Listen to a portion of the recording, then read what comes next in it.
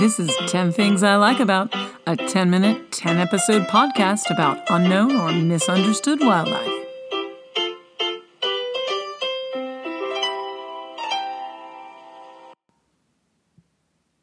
Welcome to 10 Things I Like About.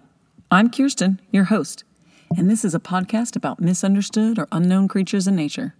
Some we'll find right outside our doors, and some are continents away, but all are fascinating.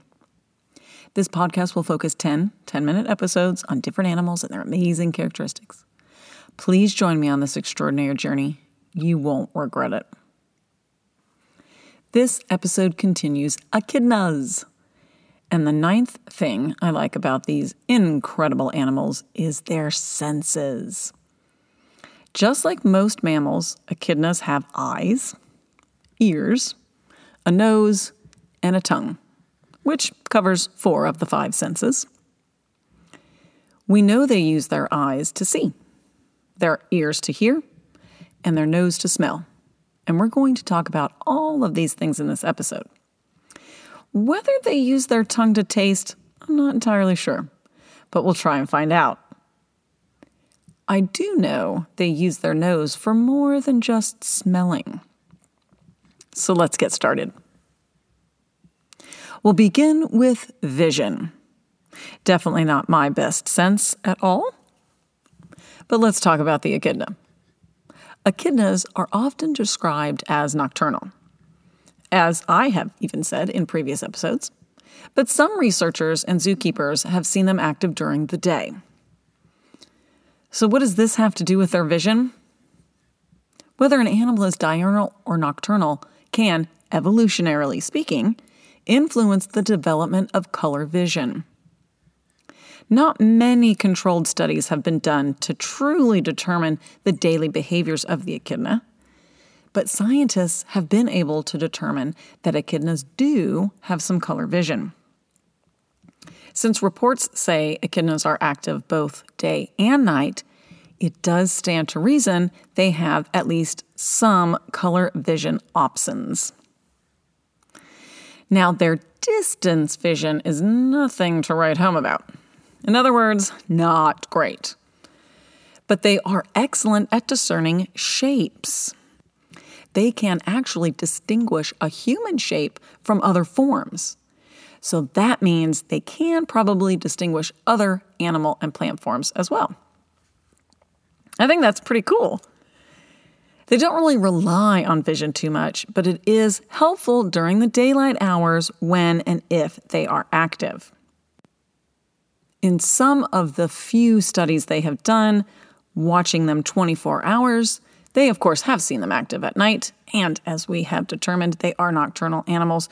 So it also bears reason that they will probably have rods as well in their eyes, and that is what helps them pick up light sensitivity. Hearing is a sense that many animals with poor vision will depend on to survive. Echidnas are no exception to this rule. They do have ears with which to hear, but they do not have external pinnae. The fleshy part of the ear that sticks out from the side of the head that, kids make fun of their kids when we're young if they stick out too far, that's called the pinna. We have them, of course. Dogs and cats have them. Many, many mammals have them, but not the echidna. They do have a large slit behind their eyes, and that essentially is their ear. It's not something that you see. Sometimes it is covered by their fur and their spines. And it also is very similar to reptiles. This is the opening that connects to their auditory canal and allows them to hear. A study published in 2001 determined that echidna hearing is as sensitive as other mammals, such as gerbils and rabbits. And anybody who's ever tried to sneak up on a rabbit outside, you know how good their hearing is. But echidna hearing is much narrower frequency range. They did establish that echidnas have some sort of cochlear amplifier inside the structure of the ear. We have that as well as many other mammals, and what that does is it takes the sound from outside and it amplifies it in your ear so that you can hear it, essentially. And depending on the specific animal, different species have the ability to hear different frequencies. So the echidna doesn't really hear the same frequencies as many other mammals do. Echidnas can hear frequencies above 20 kilohertz, which is actually higher than your typical bird or reptile, but it's lower than the typical mammal hearing range.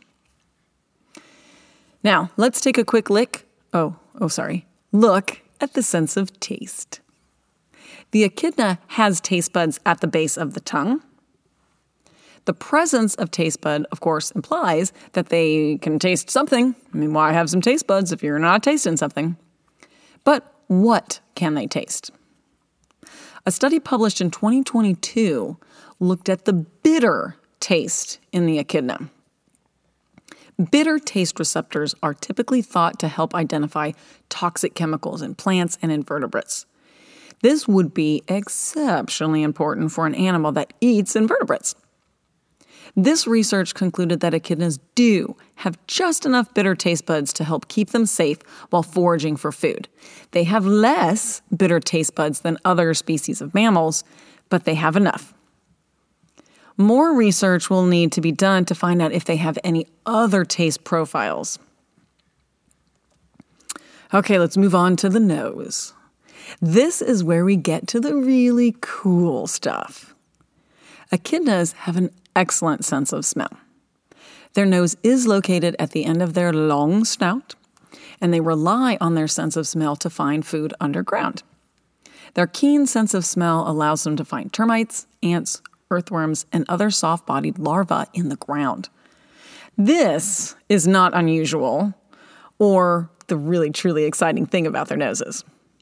The really cool thing about their noses is that they can sense electrical currents with it. That's right, electrical currents. How cool is that? So I'm going to read you a paragraph from the Nature Comes Standard website that explains how this works. They probably do it a little bit better than I could. So, quoting from the article entitled ESP, Echidna Sensory Perception, I thought that was great. The snout senses vibrations via both electrical and mechanical signals. A prey's movement creates a vibration that reaches the snout, acting upon a nanoscale column of cells like a combustion engine's push rod. The push rod transfers the signal to a nerve ending, creating an electric signal, and a mechanoreceptor creating a similar sensation, and this is like human fingertips. This information is processed to sense the presence and motion of prey. Like counting the time delay between a lightning flash and a thunder boom, the echidna can sense a prey's distance and speed. End quote. That, I think, is quite a cool nose. I don't know about you. There are even scientists studying how this works to improve human navigation capabilities and develop new methods of scanning objects. I absolutely love it when we take the time to learn from nature. Well, that's it for Echidna Senses. And I have a feeling that you found it just as interesting as I did because it's my 9th favorite thing about them. If you're enjoying this podcast, please recommend me to friends and family and take a moment to give me a rating on whatever platform you're listening. It will help me reach more listeners and give the animals I talk about an even better chance at change. Join me next week for the final episode about echidnas. This has been an episode of 10 Things I Like About with Kirsten and Company. Original music written and performed by Catherine Camp, piano extraordinaire.